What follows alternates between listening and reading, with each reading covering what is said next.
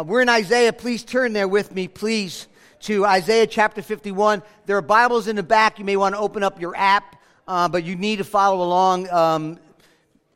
The text is kind of in and out. I'll explain more, but you'll need the Word of God in front of you. Again, there's Bibles in the back. Open up your app to open up and turn to Isaiah chapter 51 together. So we've been walking through this book. We're going to take a break again. This is the second break we've taken. We're going to look at the book of Colossians right after Easter. But meanwhile, we're going to go through this next section, chapters 40 through chapter 55. Is the next major section in the book of Isaiah. So that's where we are. As a way of reminder, we're in chapter 51. Isaiah has two audiences. Remember the contemporary audience in which he's speaking to around the 8th century. And he's speaking and writing and prophesying to about 150 years later to the exile, those who have been taken exile by the Babylonians and brought to the Babylonian Empire. And now they have the scroll of Isaiah. So although Isaiah is speaking to the 8th century, he's speaking directly to the 6th century in the exile in his prophecies, and they have the scroll. They have what Isaiah wrote 150 years earlier while they're in exile. It's very important. We've been calling the series The Gospel According to Isaiah because in the midst of their sin, in the midst of their rebellion and their discipline, both the Assyrian army for the northern kingdom, the Babylonian army in the southern kingdom, both God used to chastise his people. They've been living in sin and rebellion. But God has been speaking mightily throughout Isaiah about his grace and his redemptive purposes. And all that comes together in the person and the work of the Lord Jesus Christ. He is all over the book of Isaiah. In fact, we saw in chapters 1 through 39, one of the ways in which Isaiah points to Jesus and reveals Jesus to us is that he is the coming king. Chapters 1 through 39. He's the true and better king, better than any other king could possibly be in Israel or in Judah. He will sit on his throne of his father David. He will reign and rule in an everlasting kingdom with perfect righteousness and perfect justice. In fact, chapter 39 ended with the hope of a better king, right? Hezekiah kind of crashed and burned. Has a lot of words right there. The next section, chapters 40 through 55, Jesus is portrayed by Isaiah as the true and better servant of the Lord. Okay, catch that, servant of the Lord. And over, Isaiah has been talking about Cyrus, who will be the king in Persia. That God will use him to serve him in a way that will release God's people from captivity and send them back to the promised land.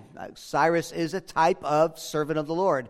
He's a type of Messiah. Chapter 45 of Isaiah calls him the anointed one. But he's a foreshadow. He's a type. He's pointing to the ultimate Messiah, the ultimate servant of the Lord, and that is Jesus Christ. And up to now, as we've seen in the second section here, in the midst of calling God's people out from their idolatry, their failure to listen and repent of their sins, God has been revealing his promised salvation. Not only in the coming of Christ, but in his second coming as well. How a redeemed remnant will gather together for God's glory and his honor. He's the Holy One of Israel. And it's not just the Babylonian exile that they'll be released from, but more important, they'll be released from the bondage of sin, the bondage of death and hell. And Isaiah has been poetically showing us the days when God's remnant and his people will be gathered from all over the world, from every tongue, every tribe, every nation, and will gather in the worship of the Lord, all made possible through the servant of the Lord, Jesus the Christ. So far, we've learned in chapter 42 that this servant of the Lord will have the Spirit rest upon him. He will be gentle. The servant of the Lord Jesus Christ, he will be gentle. He will open the eyes of the blind. He will set prisoners free. He will not grow faint. He will not be discouraged. He will bring justice to the nations. Chapter 42, 1 through 9. Chapter 49, 1 through 7, the servant of the Lord describes himself as someone who has the authority to command all the earth to come before him. That he was called before the foundations of the world. That he will come as the prophet par excellence and will glorify the Father as he restores the Israelites back to the Father and as he restores the Gentiles to God as well. He will be the light to the nations. We learned that in chapter 49.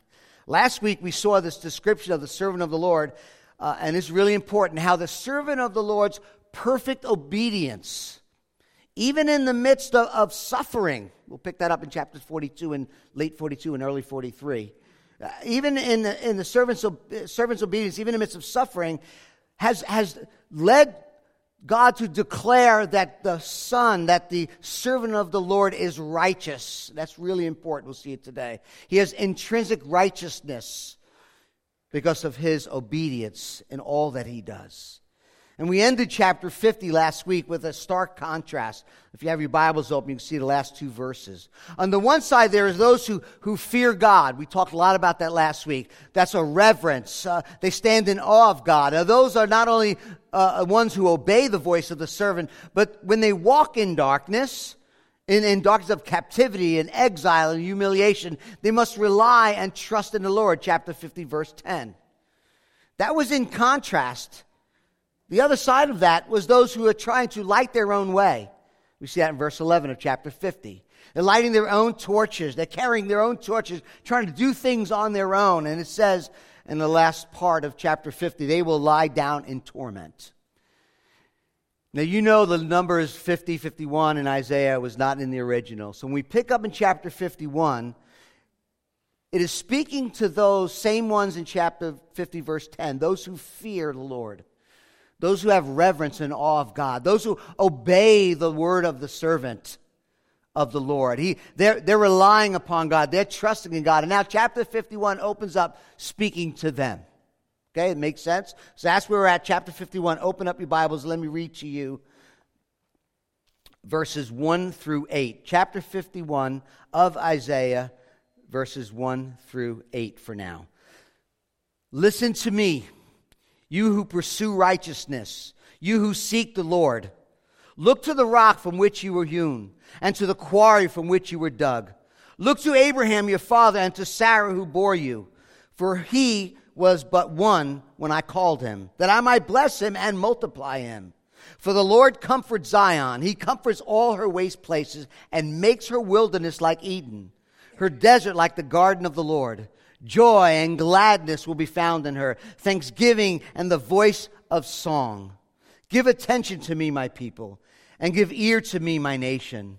For a law will go out from me, and I will set my justice for a light to the peoples. My righteousness draws near. My salvation has gone out, and my arms will judge the peoples. The coastlands hope for me, and my arm they wait. Lift up your eyes to the heavens, and look at the earth beneath.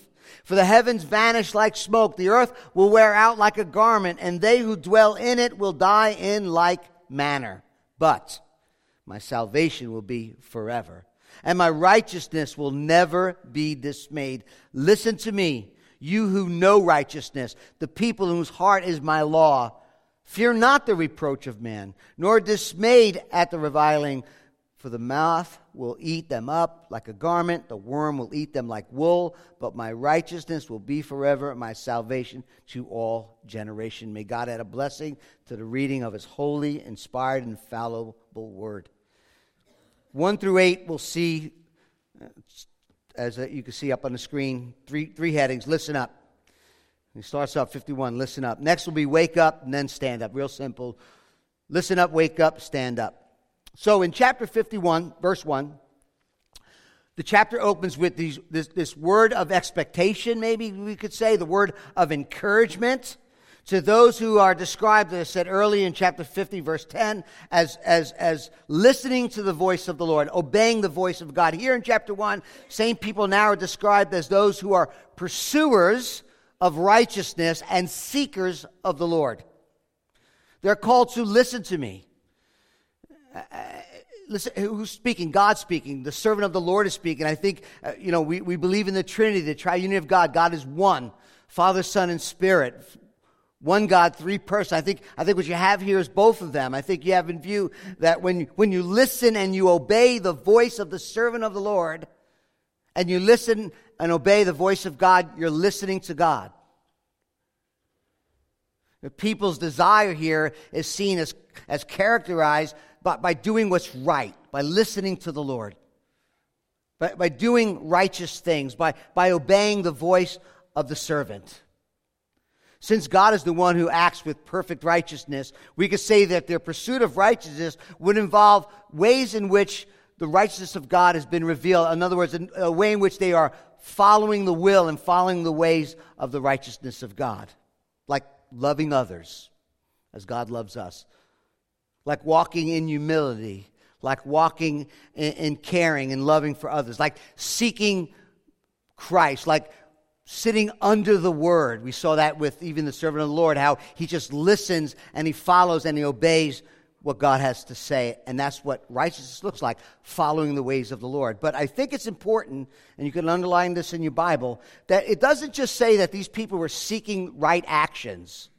It doesn't just say that they were just seeking righteousness. Because what happens is if you only seek for righteousness, if you only seek for right actions, you are seeking self-justification. And you are trying to do things in your own way, in your own power, and have your own list of rules, do's, and don'ts. They are not seeking which leading to self-righteousness. They're pursuing God. So they're seeking righteousness, trying to do what's right, but they're seeking the Lord. And when you seek the Lord, at the end of the day, you recognize that the only true righteousness one can truly obtain is not your own. It's a gift from God. It's like reading chapter 5 or a Sermon on the Mount. If you walk away from that saying, I can do that, you've read it wrong. And God exhorts these faithful ones, and he commands them to look at the rock. Look to the rock, verse 1b, from which you hewn. Verse 2, look to Abraham. Look to your father, Abraham your father, and to Sarah. What he's saying, really using these metaphors, he's saying, look and consider your origin. Consider your identity. Consider the fact that you were called out of a pagan land, out of the rock. Consider that one man was called. His name was Abraham. Had no children. Was called out of the pagan land of Ur and to a place God would show him. And it says so that he might bless him. That's Abraham. He might multiply him. We see that in verse 2. We see it in Genesis 12 and 15. And that the whole world will be blessed through this man. Of course, Sarah as well. In fact, look at the verse 2. The Hebrew word look is the same verb that God used. Remember the story in Genesis. We went through that years ago. And God brings Abraham outside in chapter 15 and says, look, man, look at the sky. Look at all those stars. Count them. Look. That will be your offspring. So shall your offspring be. Chapter 15 of Genesis. And then verse 6. Next verse.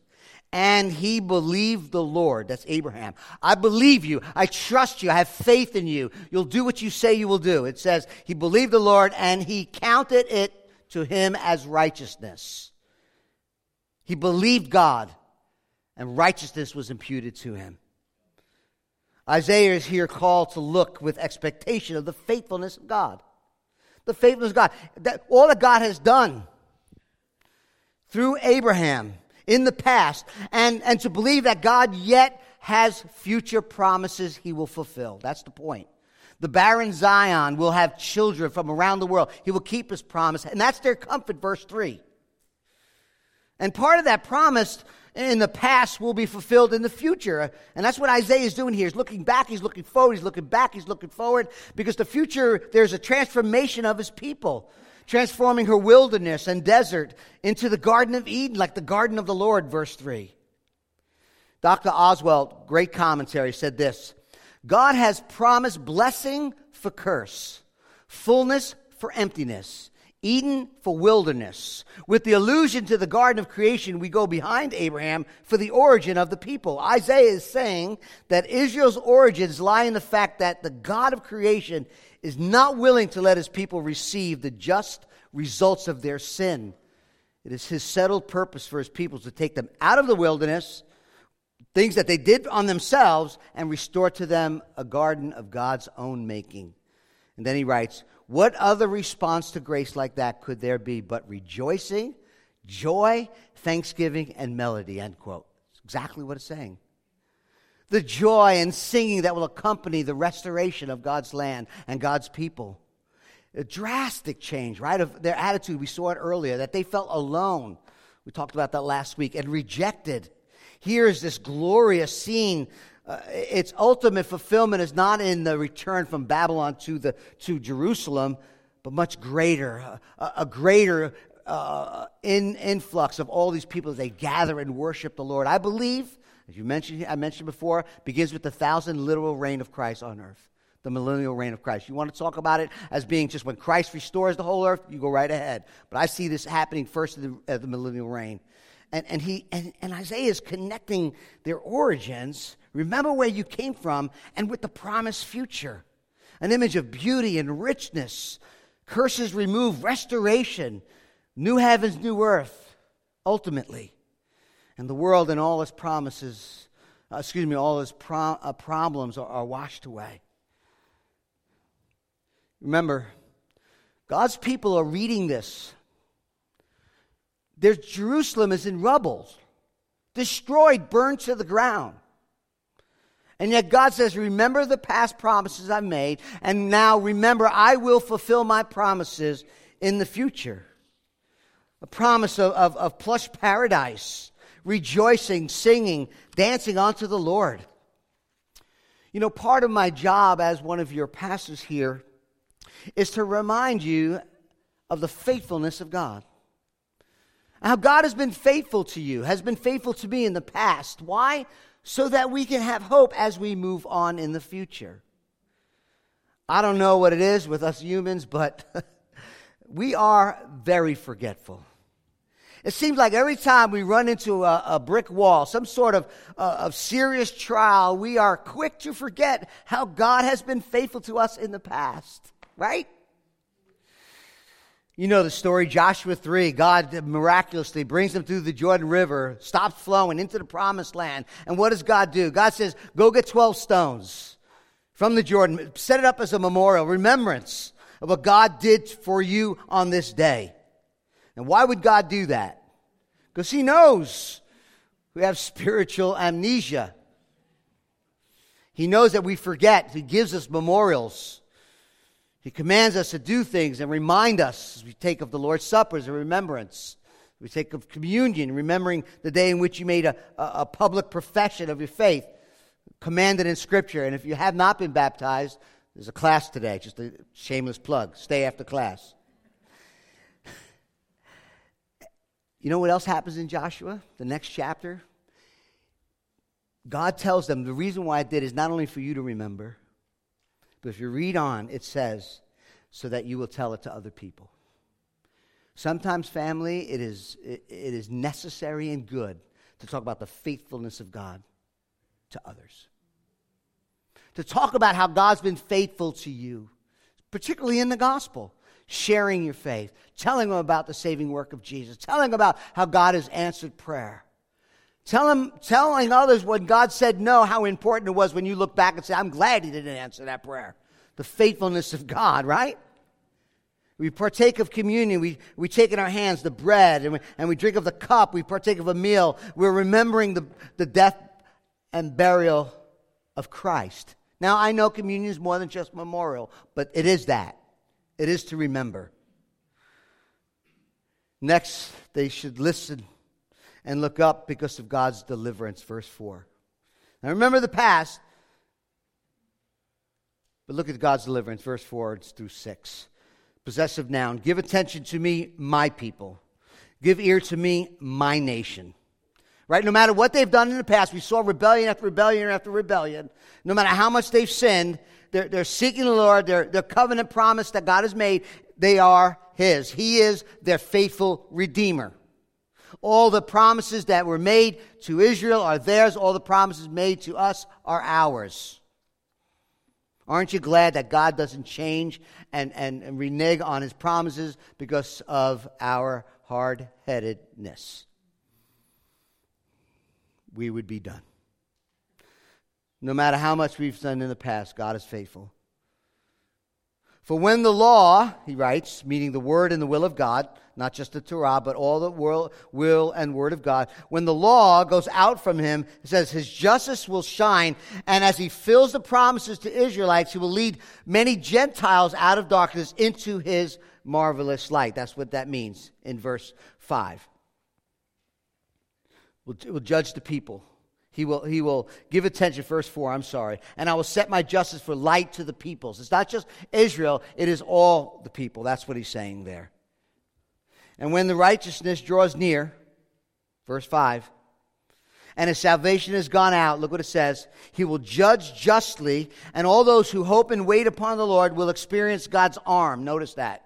We'll see it again in a little bit. That's his power, his deliverance, his authority, his delivering power.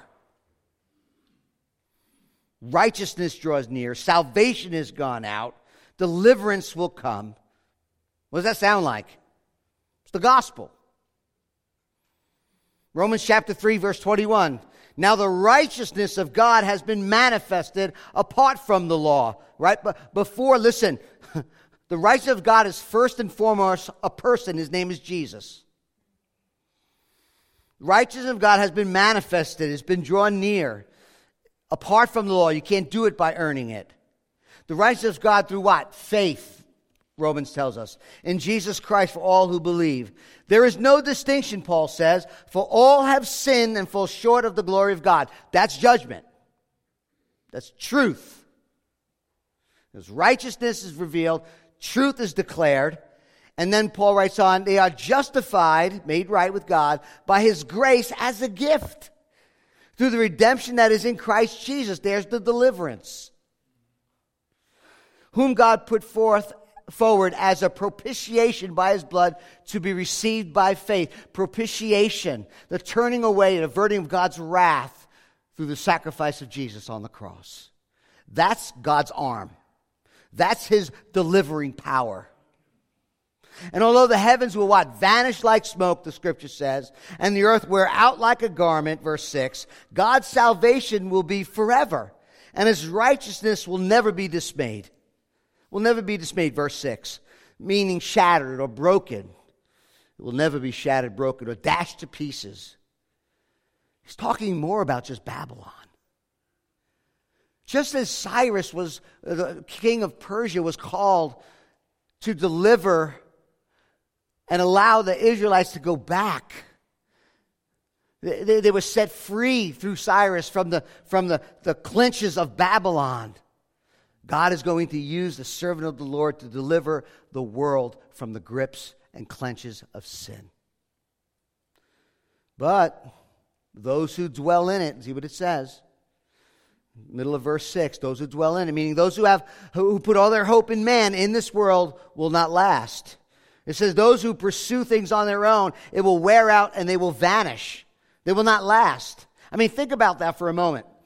All the earthly existence, the one that we experience right now, touch, feel, all the senses, is going to vanish and wear out.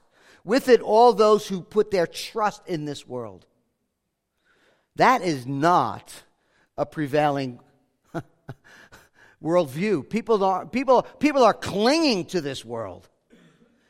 People cling and hope in things that are temporal. But Scripture informs us that the ultimate enduring eternal reality is Christ and a new heaven and a new earth. That is what is unseen, not what is seen. I think that's why there's so much fear today. Whether it came through this pandemic or whether it's whatever it may be, when all you have and all you cling to is temporal and in this world, and it threatens you, or it's been threatened to take from you, fear will grip your heart. But when your faith is in the unseen, when your faith is in the promises of God, when your faith is in the coming reality of the new heavens and the new earth and the righteous, reigning, ruling servant of the Lord, we don't fear. We've been grounded in Christ, we won't fear. He's our sure and real hope for our future. Isaiah says, look back to God's past faithfulness for the hope of the future.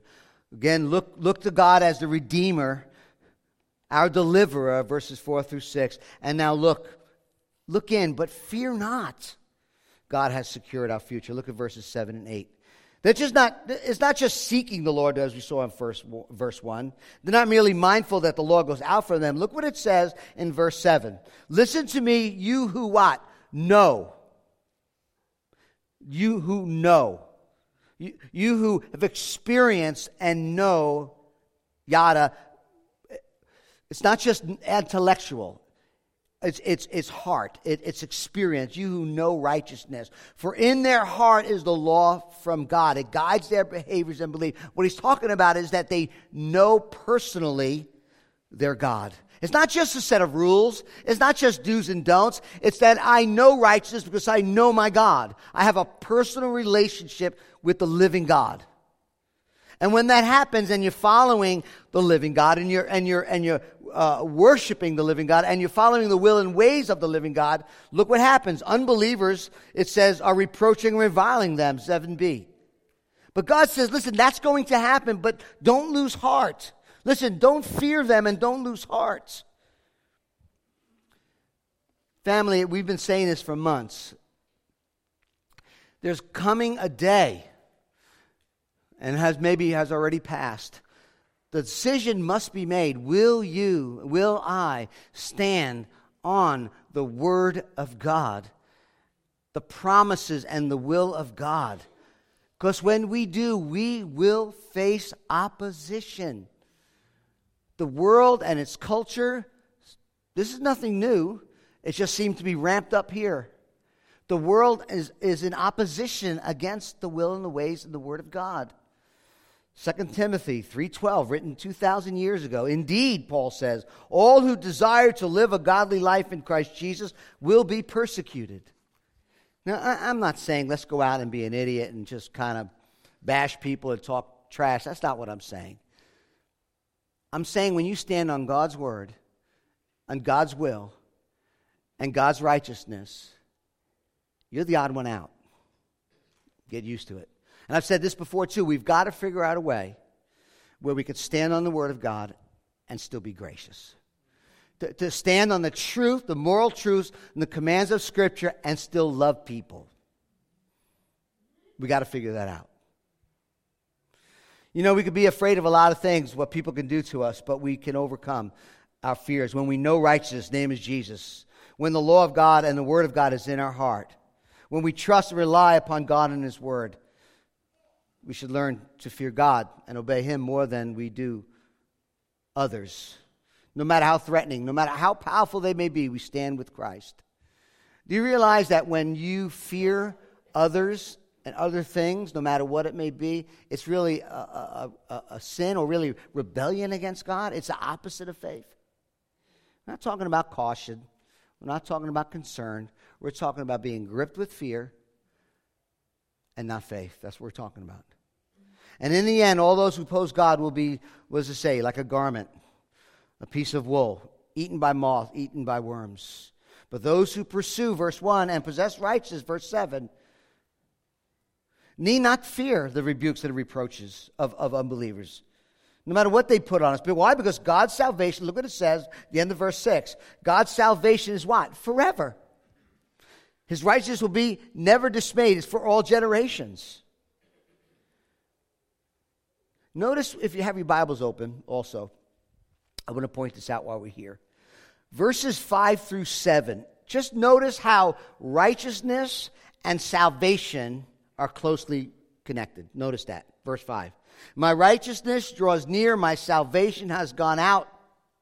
Verse 6, but my salvation will be forever, and my righteousness will never be dismayed. Verse 7, but my righteousness will be forever, and my salvation to what? All generations. Many times when we talk about salvation, we think about, rightfully so, forgiveness of sins. Salvation from the penalty of our sins through the sacrifice and substitute of Jesus, who died as an atonement for sin. The Bible says in Hebrews, without the shedding of blood, what? There is no forgiveness of sins. And that's true, gloriously so. But forgiveness of sin is not all that is necessary for our salvation. Now, before you burn me at the stake, let me explain. We're still unrighteous. Not in the sense that we don't know what's right or we shouldn't do what is right, but the righteousness that is required to enter into a relationship with a holy, pure, and perfect God who cannot and will not ever embrace sin or darkness. That requirement cannot be done by ourselves. It is impossible to achieve the required righteousness that God requires to have a relationship with a pure and holy God. The Apostle Paul tried it. We saw that in Philippians 3. Worked his bones off. According to the law, blameless, he said. But at the end of the day, what did he say? He counted all as loss, dung, waste. He could not reconcile with the holy God. He could not obtain a right relationship with the holy God. He came to realize that the required righteousness came one way, and that is through faith in Christ, the righteousness from God that depends on faith. Philippians 3. And here's the deal. When you place your faith in the Lord Jesus Christ, and you believe that he went to the cross and he died for your sins, his righteousness, his perfect life, his moral perfection, his record that's needed and required has been imputed to you by faith. Abraham learned that lesson. And Christ's perfect record of righteousness is imputed to you, and your salvation, therefore, is complete and secure forever. 2 Corinthians chapter 5. For our sake, that's everyone in this room, for our sake, he, the Father, made him Jesus to be sin who knew no sin, so that in Christ we might become the righteousness of God. You see, this extraordinary gift of righteousness is secured by Christ's perfect obedience and death on the cross. The late R.C. Sproul. At the heart of the gospel is a double imputation. My sin is imputed to Jesus. His righteousness is imputed or counted to me. And in this twofold transaction, we see that God, who does not negotiate sin, who doesn't compromise his own integrity with our salvation, but rather punishes sin fully after it has been imputed to Jesus, retains his own righteousness. In other words, he's been punished, and yet Jesus remains righteous. And so, R.C. writes, God is both the just and the justifier. My sin goes to Jesus. His righteousness comes to me in the sight of God, end quote. That's the righteousness and salvation of God. That's what's necessary for our salvation. So listen up, he says. God's past faithfulness gives us hope for the future. Listen up. God is the one who delivers his people. Listen up. We've been secured. God has secured our future by his own righteousness and by his own salvation. Now it's time to wake up. Look at verse 9 with me. And we get to the third point. We're going to go right into communion, or soon after so. Verse 9. Awake, awake. Put on strength, O arm of the Lord. Awake, as in the days of old, the generation of long ago. Was it not you who cut Rahab in pieces, who pierced the dragon? Was it not you who dried up the sea and the waters of the great deep, who made the depths of the sea a way for the redeemed to pass over? And the ransom of the Lord will return and come to Zion with singing. Everlasting joy shall be upon their heads. They shall obtain gladness and joy, and sorrow and sighing shall flee away. Verse 12, I am he who comforts you. Who are you that you are afraid of man who dies, of the Son of Man who is made like grass? Have you forgotten the Lord your Maker, who stretched out the heavens and laid the foundation of the earth? And you fear continually all the day because of the wrath of the oppressor, when he sets himself to destroy? And where is the wrath of the oppressor? He who is bowed down shall speedily be released. He shall not die and go down to the pit, neither shall his bread be lacking. Verse 15. I am the Lord your God, who stirs up the sea so that its waves roar. The Lord of hosts is his name. And I have put my words in your mouth and covered you in the shadows of my hand, establishing the heavens and laying the foundations of the earth, and saying to Zion, you are my people. Notice in this portion, there's two parts, two different people speaking too. Verses 9 through 11 is a call of Zion, God's people, for God to do something. Verse 9 through 11. The second is verses 12 through 16. It's God's response. declaring that they need to stop being afraid of their enemies. Let's look at that first section. Look at the double imperative, awake, awake. At first you read that and you're thinking, who's speaking? It's actually God's people, the Judeans, requesting that the arm of the Lord be their strength and to do something. The same arm, verse 4, that will judge the people. The same arm that is the hope of the coastlands who wait upon God. Now the Judeans are saying, and God's people are saying, come and deliver us now. I don't think, and you may think otherwise, but I don't think awake, awake in verse 9 is meant to be irreverent. But you got to ask yourself the question, if the promises of God in the past is enough to not make them, but show them they should have faith in the future, why here are they saying, well, you know, that's wonderful. We get it, Isaiah. We get God has been faithful in the past. And we get now we can have, God be faithful in the future. Abraham, the future coming of the king, the servant of the Lord, the ransom of the people, rejoicing. We get all that. But what about right now? Awake, awake. Do something now, Lord, to deliver us. That's what's going on. I mean, we've heard of how he has done it in the past. We hear how he's going to do it in the future, but we're in bondage now. And I think, I try to think through this and pray through this. I think there's a mixture of genuine faith and a genuine troubled heart.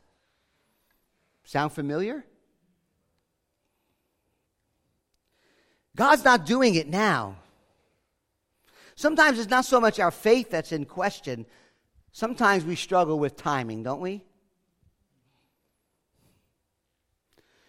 Lord, I know you can do it. Just hurry up. Lord, I know you created the heavens and the earth. You hold the stars in its place. But I really need to answer now. It's not faith, it's timing. We have to believe that God's timing is perfect. He knows what he's doing.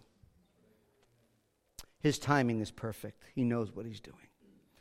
Isaiah is speaking with the voice of the people and calls on God to act now like the good old days. Verses 9 and 10. Rahab is really a term for Egypt.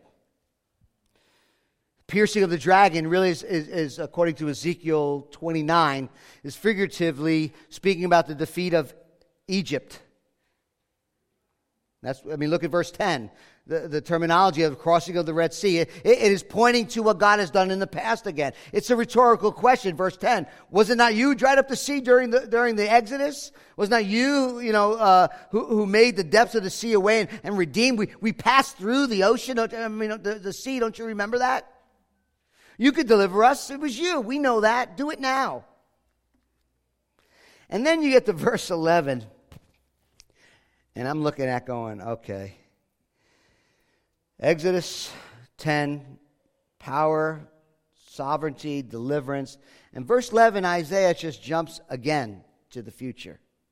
And the ransom of the Lord shall return and come to Zion with singing. And I'm looking at this going, okay. Everlasting joy shall be upon it. Glad. Again, this redeemed family coming back to worship the Lord in the end. And I'm thinking, all right. But then I see what Isaiah is doing. He's showing them and he's showing us that the hope for the future is faith in God of the past. He's showing them and us that the hope for the future is faith in God of the past. He has done it in the past. We could trust him in the future. A day is coming, family. Brokenness will be no more. Again, pain and grief will end. There'll be overwhelming gladness and joy. Joy upon their heads. It's a picture of this radiant, untarnished, permanent happiness. And Isaiah is pointing to the work of the servant of the Lord. The beauty and the glory and joy of gladness of the redeemed and the ransomed will be like a crown on the head of the suffering servant of the Lord. The death of Christ, the resurrection of the Lord Jesus Christ. Is reminding them. Verse 12, God speaks now. Awake, awake, verse 9, there's people speaking to God. Verse 12, God speaks. I I am, double pronoun, self-existent one. I'm the one, I redeemed the people. Yes, that's me. I'm going to redeem them in the future, verse 11, that's me. But look what it says here in verse 12. I'm the one who comforts you. I'm the one who will breathe life into you now. I'm the one who will breathe life and hope and strength and encourage you now. Why are you afraid, verse 12, of men? Maybe it's because you forgot the Lord. I love the way the Lord turns it around. They've been complaining about being forgotten and being rejected. And the Lord said, you know what? Maybe it's you. Maybe because you fear so many people and so much that's going on in your life, maybe you're the one that forgot. And maybe that's really a matter of disbelief. And God reminds them, look, I'm the creator. I'm the maker of all of you. And if you could just remember that, you wouldn't live in constant fear of the oppressor. Even though they're trying to destroy you. Listen, there are people trying to destroy people.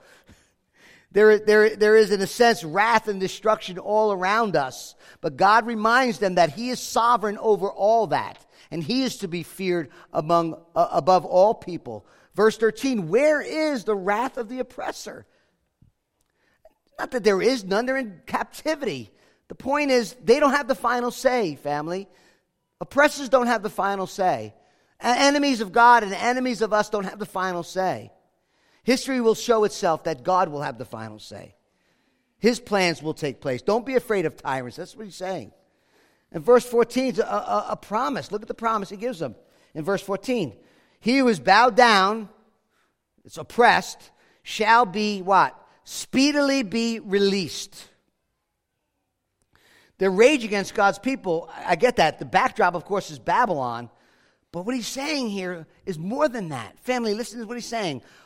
All the bondages of the human race, up to and including the greatest bondage of all, the bondage to sin, self, death, and hell, that alienates us from God, has been conquered by the cross, by the atonement.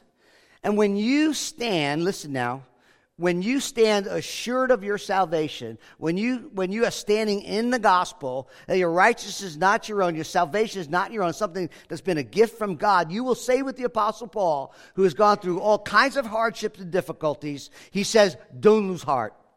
Do not lose heart. Though our outer self is wasting away, our inner self is being renewed day by day. For this light momentary affliction is preparing us for an eternal weight of glory beyond all comprehension or comparison. And we get to the last part here, verses 15 and 16. God speaks of His power again. The Israelites would not perish because of who their God is. Look at verse 15. He is the Lord. He's the Lord your God. Covenant name of God. He's the Lord of hosts. He's the Almighty One. Nations will rise and fall. Although that may be true, He is sovereign over that. He's even sovereign over the sea, that its waves roar. Can you imagine? God is sovereign over the seas. God makes the waves come and go over the seas. His omnipotent power not only oversees the world, oversees the seas. The earth is the Lord's, right? Psalm 24. And all it contains. And true and lasting boldness. True and lasting boldness. We do away with fear. We are bold in the Lord because we are firm in the gospel. We stand firm in the promises of God. Philippians 1, Paul tells the church, walk in a manner worthy of the gospel, stand firm. Walk in a manner worthy of the gospel, stand firm. That's what he tells them. One mind, striving together, side by side for the faith of the gospel, and not frightening in anything by your opponents. There's boldness in the gospel. There's fearlessness in the gospel. We can face anything when we're secure in the gospel. Christ is our righteousness. Salvation is our gift. And notice in verse 16, and we'll move on to our next point and go to communion. Notice in verse 16 something, because I know this is going to come up in community group. There seems to be a change. Verse 16, I have put my words in your mouth. Okay. Whose mouth we're talking about? I've covered you in the shadow of my hand. establishing the heavens and laying the foundation of the earth, and saying to Zion, you are my people. You are my people. Seems to be a change. Verse 16, some commentators say he's talking to Israel. I put my words in your mouth, Israel. In other words, Israel now has become the mouthpiece that has the word of God. Okay, I don't think so. Look at the last verse. Look at the last part of that verse, I put my words in your mouth, covered you. And then he says, saying to Zion, you are my people. So he can't be talking to Israel. I put my words in your mouth, Israel, so that you could say to Israel, you are my people. It can't be Israel. But remember what we've been saying over and over about the servant of the Lord and the preeminent role of the servant of the Lord. He's sort of in the backdrop of all that's going on. And we see earlier that the servant of the Lord is the one commissioned, a divine spokesman in chapter 49, verse 2. He made my mouth like a sharp sword. Chapter 50, verse 4, the servant of the Lord is one who's been given a tongue of those who are taught, that I may know how to sustain with the word him who is weary.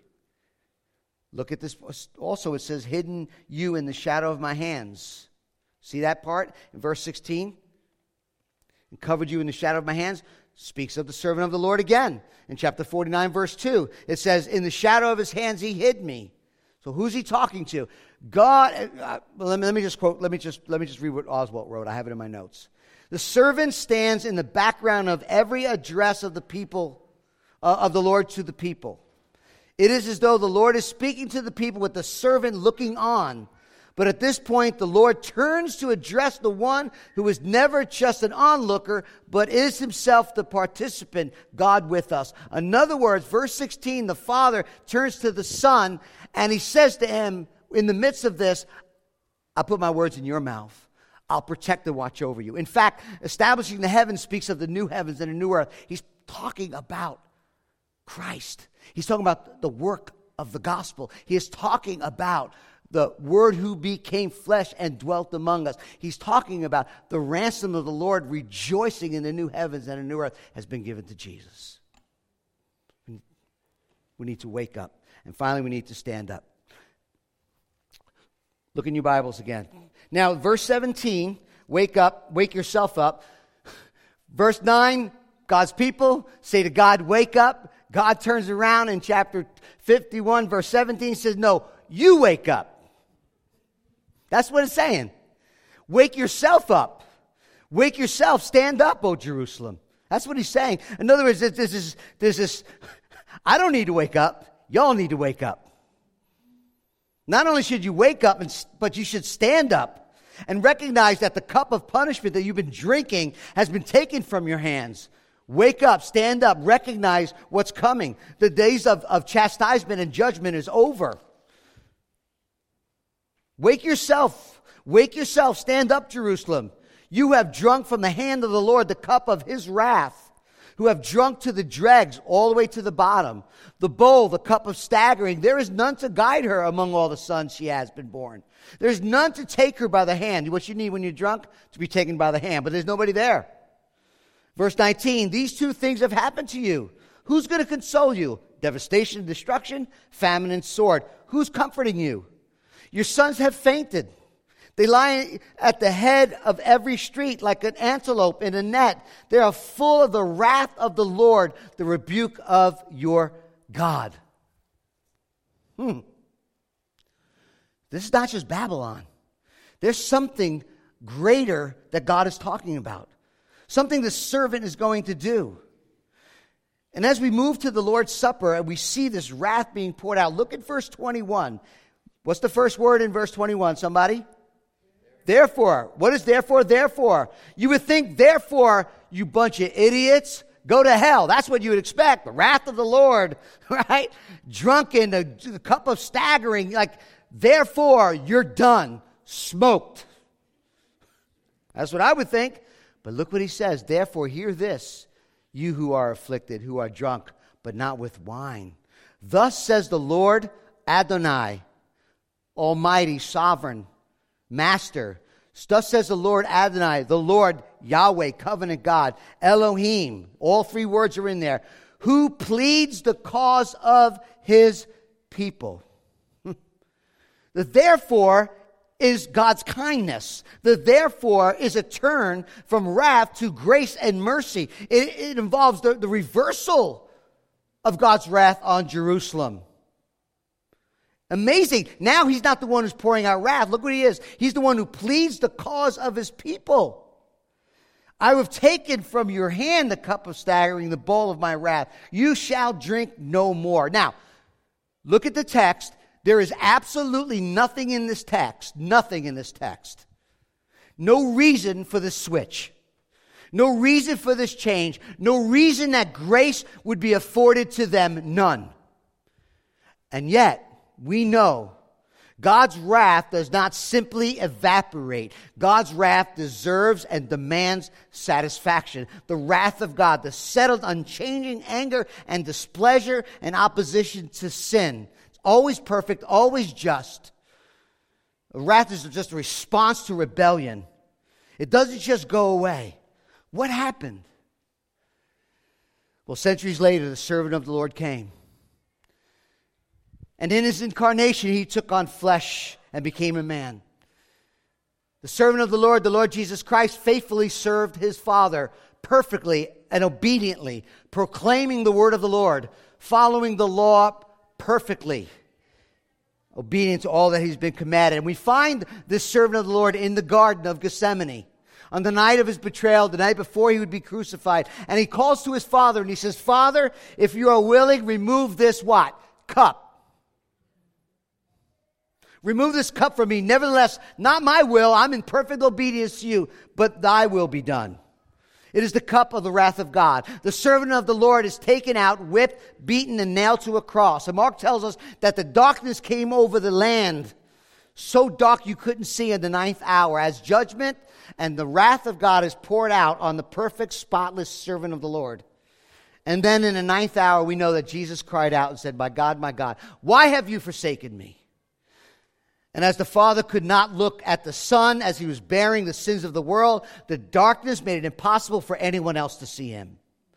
And in that awful moment when the Majesty turned his back on him, the repulsed garbage and sin was splattered on his Son as he bore the wrath in our place. Jesus was forsaken because we deserved to be deserted. He endured the darkness and abandonment and judgment so we don't have to. He was forsaken so that we could be forgiven. He went through the darkness so we can have light. He was condemned so that we can be forgiven. That is how God's wrath can be replaced by grace.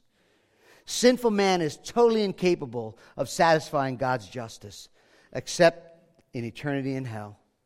There's no service, there's no sacrifice or gift anyone can offer to appease the holy wrath of God.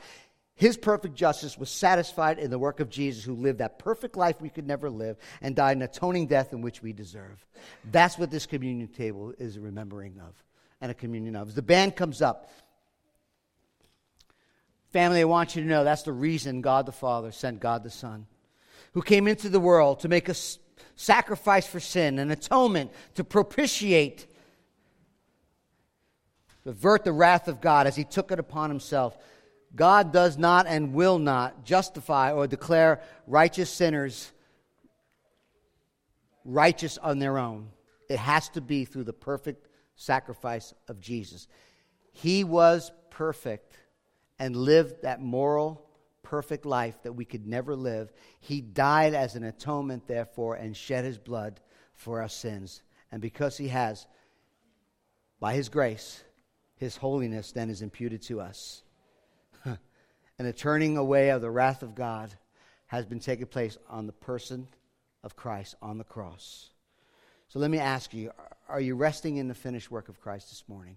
Are you resting in the finished work of Christ? Are your eyes fixed upon what awaits you for the future? Are you have hope in that future? Are you seeking your own righteousness? Are you resting in the perfect moral record of Christ? Take comfort, he says.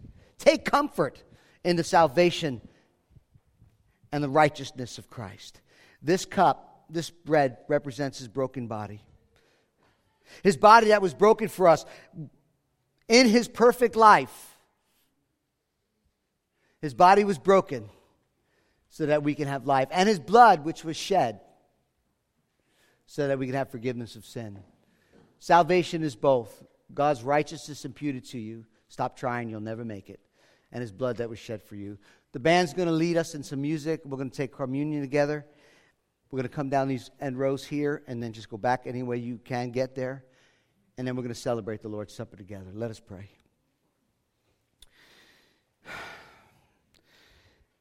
And Father, we are so thankful of all that you have done in the past, whether it would be the redemption of your people through Egypt, whether it would be the work that you've done with this new, return from exile of Babylon. But Lord, ultimately it is the exile from sin, death, and hell that you called us out of by the perfect life and the blood sacrifice of Jesus. Help us, Father, to repent well. Help us, Father, to confess and repent well. Help us, Father, to rejoice well. For the joy of the Lord will be our strength. Lord, that we can just celebrate who you are and what you've done in the gospel. May we rest upon you. May we look to the future and have our hope just really resting in all that you have done, all that you will do, and in the perfect work of Jesus, our Savior. So, Father, as a congregation, as we sing, as we prepare our hearts for communion, we pray that you would get glory, we would be filled with joy, and that, Lord God, everything we do, including our response in this moment, Lord, will bring honor and glory to you. And we ask all this in Jesus' name. Amen.